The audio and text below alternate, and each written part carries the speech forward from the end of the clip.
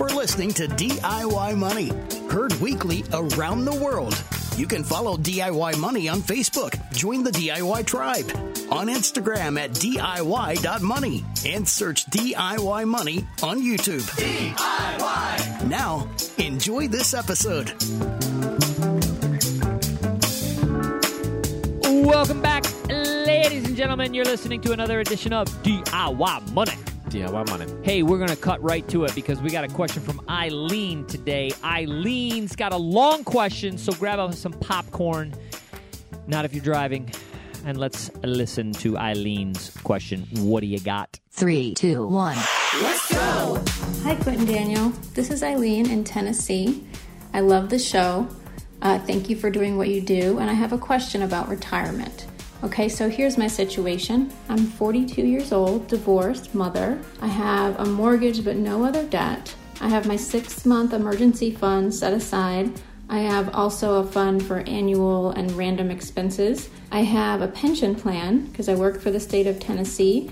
I don't pay anything for that. My employer does, and I am vested. That pension will give me about half of what I need in retirement. I also have a 401k. My employer matches up to $50 a month. Not much, but I do get that match, and I put in $100 a month. The other benefit I have that's pertinent here is that I get a 50% discount on tuition. So when my son goes to college, he can go to a state university in Tennessee and get a 50% off tuition. I met with a retirement associate who works for the state pension system and 401k, and he helped me look at the long-term things when I'm retiring, how I want to do this. He said ideally for my goals, I should be saving $1,000 a month and putting that into the 401k. He's a vendor for the employer, so he's wanting me to put more money in the 401k. So I want to do that. I want to save somehow. I also want to save for my son. He's 11 years old. But I don't want to do the 529 plan or something. I don't want to be locked in because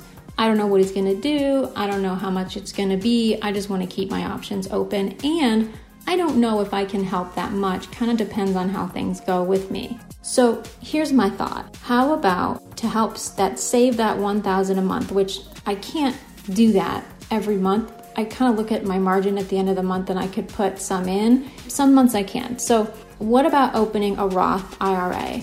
I think this would be good for 3 reasons. 1, it gives me flexibility in terms of taxable income in retirement, so I have different things to choose from, right? I'll probably make or want to make about the same as I do now in retirement, so I'm not probably going to not change income brackets, but who knows, maybe I'll get married and make twice as much. I could use the Roth IRA also to pay for college expenses for my son. If I could do that, I can, use that for qualified expenses. And I like the Roth because, as I understand it, I could contribute the amount that I want every month without a lot of paperwork.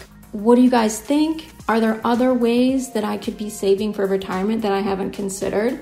What am I looking for when I'm shopping for a Roth IRA? Thank you.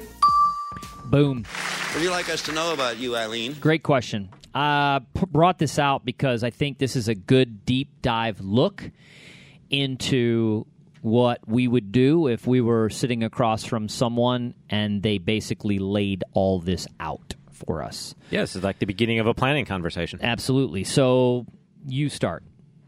Yeah, so because it's the beginning of a planning conversation, this is the type of thing that you might want to engage some type of planner with, because what you're really talking about is sort of competing goals, various different things on your sort of journey of life, retirement, kids' education, elements of budgeting there, when to contribute to your retirement account throughout the year because of the margin that you have to work with and so forth. So if you need some of that help, kind of getting all of that on paper, really having a plan, having somebody help hold you accountable to that plan over time, like checking in once or twice a year to make sure that you are saving into the Roth or whatever that goal is.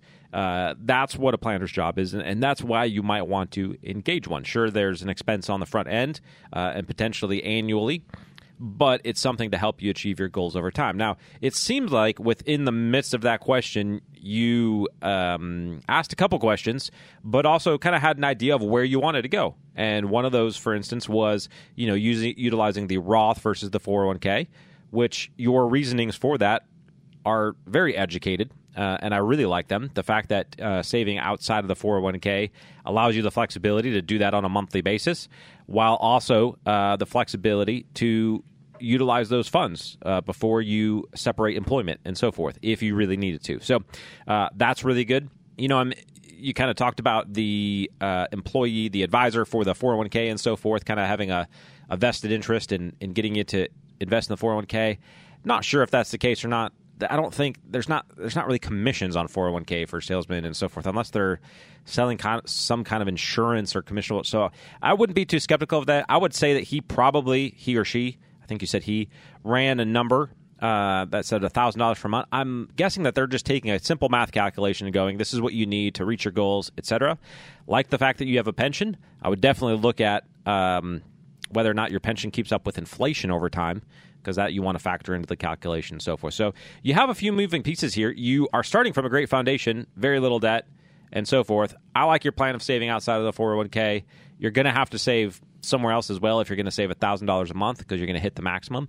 But kind of create that plan, whether that's with somebody or on your own. Stick to it. You're on the right course. You've got a lot of great perspective so far. What do you think, Eileen? Okay, Eileen, pull over or stop doing what you're doing at the gym.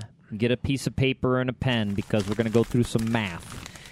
And what I like to do when I work with folks, either in a big setting, let's say I'm talking to a group or I'm sitting across from someone, and I like to just give them an idea of how to create brushstrokes to achieve goals. Sometimes it's a lot of fun to put several layers. It helps create depth in your painting. Now, I'm going to use some, quote, rules of thumb that we've poo-pooed before, but I will, and I think I'm going to stick true to what I've said, in that they're good general guidelines to help you plan. And as you get closer to your destination, then obviously you want to hone in. I mean, when I sometimes am driving in the car and I'm leaving my driveway and I get the GPS out, and admittedly I'm sitting there and I'm not going to type in the actual address where I'm going, but I'm going to Indianapolis, I'll type in Indy. I mean, it immediately pops up. So I hit it and I go. I mean, I know that starting out in my journey, for the 80 to 90% of the trip, I'm going to go to the same route as I'm going to go as if I typed in the exact street address in Indianapolis. Now, as I get closer, I'm going to pull off and I'm going to go to a Starbucks, and then I'm going to put in the actual address so that I know what streets to turn on, what exits to get off. You are planning in much of the same way, and you asked a lot of general ideas and questions, so I'm going to give you some general guidelines, and these are good to go by. There's a couple of things you didn't mention. One is you didn't mention anything about Social Security. So that's a question I would first have in the meeting. I would say, what about Social Security? Can we then deduct Social Security from pension? Meaning, let's say you have a total amount that you need. You're going to get half of it from pension. Is any of it coming from Social Security or not? You'd say yes or no, and then, okay, we'd go from there. The other thing you didn't mention is, yes, you told me you're 42, but you didn't tell me how old you want to stop working, meaning let's just say you want to be done at 62 or 65 or 72.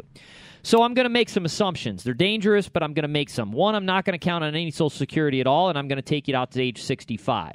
Now, here's a couple of things that you can use for math. All right. First of all, what I like to do is tell people you got to have an objective. You got to have something you're going for.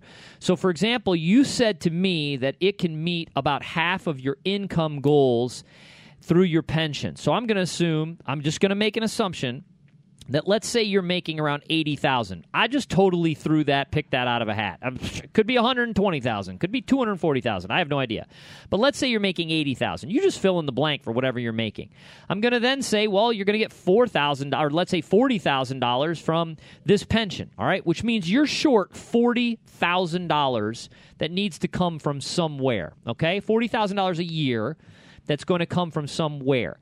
You remember the rule of 4% that we talked about? We talked about how it's dangerous, but again, I said in the podcast it's a good general rule of thumb. Well, it's kind of like typing in Indianapolis, all right? Right now, I think it's a good general rule of thumb. You got to be careful as you get closer. So take that $40,000, divide by 0.04. That's going to tell you the amount of money that you're going to need in an account by the time you get to your desired retirement age in order to basically not run out of money. Okay, now again, I know a lot of people say, "Oh, Quint, that's dangerous." Da da da da da. Blah blah blah blah blah. Well, guess what? We need to know where we're going. So take 40,000 divided by 0.04. That's a cool $1 million. All right, that's $1 million. All right, now so that gives you. We're going to go back to algebra, and we're going to solve for a variable. That $1 million is what we call your future value. All right. Now, you can go online. You can find a financial calculator. It's real simple to do. I usually have a link up on a PowerPoint that I share with people, but I'm just going to tell you, go Google financial calculator. And you want one that's going to give you various variables to put in. Future value, present value, interest, period, and payments, and that's it. Those are the 4 variables. So you know your future value is $1 million. All right, we're going to say present value is 0. We're going to say you sent this in to us and you have 0. So again, if it's different, all the way back to, let's say, 40,000. It's not enough. It's 50,000, 60,000. Then just change the math. Present value 0, future value 1 million.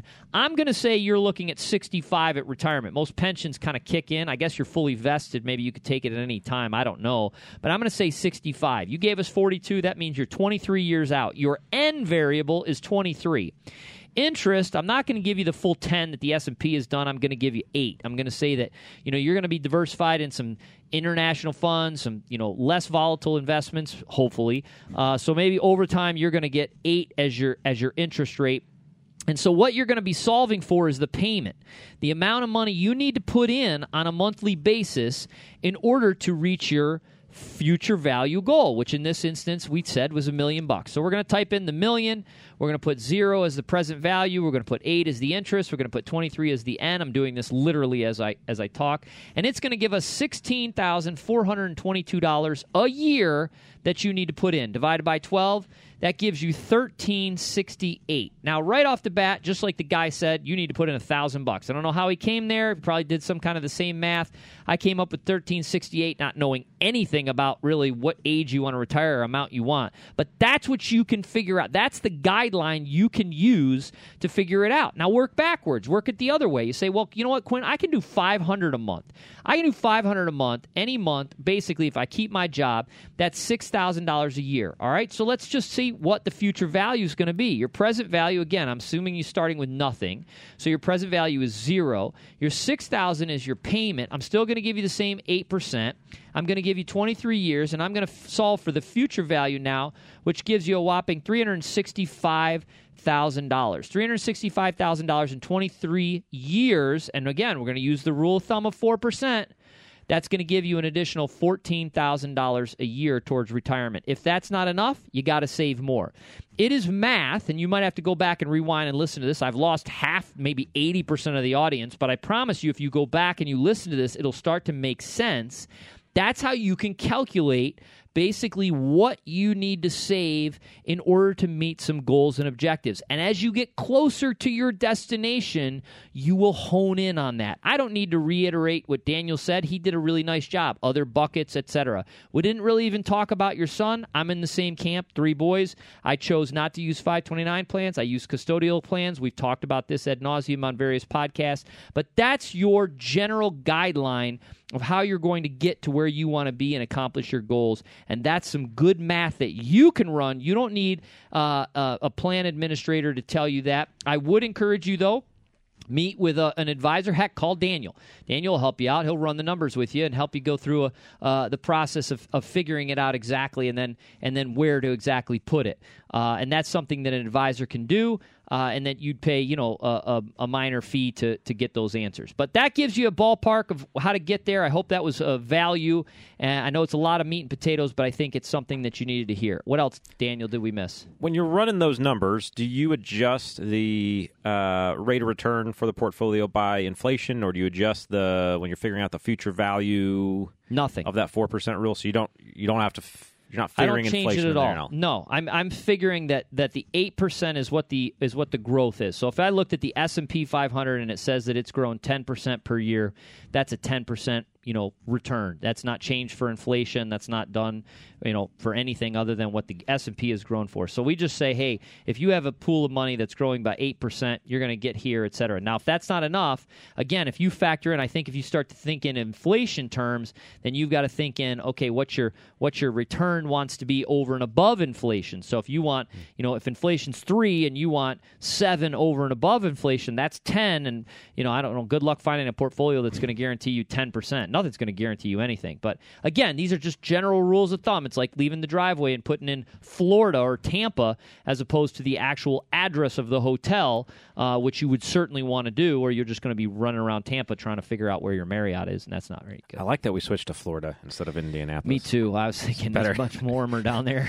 Better call that. Eileen, great question. Time's up, Eileen. You're a brand new champion. Come on. I appreciate it. And again, I know we went little meat and potatoes and we lost half the audience, and that's perfectly fine. Hopefully we didn't lose you. But again, this is a perfect example. And this is something, we just did this the other day for somebody. Called up, and I think that we're going to be doing more and more of this. Somebody said, hey, listen to the podcast, love it. Just have a couple of quick follow-up questions for you. I said, sure, let's carve out some Zoom time, and we've, helped them figure it out. So, we can't do this with everybody. We've now have, upwards of almost 10,000 listeners, so we can't do it for everybody. But you know what? If you wanted a second opinion, we're happy to do that for you. So anyways, what else? Anything else? I think that covers it. And join the tribe if you're not in the tribe already, because that's a great question for the tribe where we can hash some of these things out as we do every day in the Facebook tribe. In a very motivated way. In a very, very motivated way, absolutely. All right, remember, friends, secret to wealth is very simple. Live on less than you make, invest the rest. And do it for a very long time. All right. You let me talk at the end. That was nice. Make it a great Switch one. it up. I like that. That was good. Thanks for listening to this episode of the show. If you want content delivered to you regularly, be sure to follow us on Instagram at DIY.money. And if you want your question aired on the show, be sure to send that to us, and you'll get a $25 Amazon gift card. This show is for entertainment and educational purposes only and is not intended as personal financial advice. Before making any financial decision, please do your homework and consult a financial advisor as needed.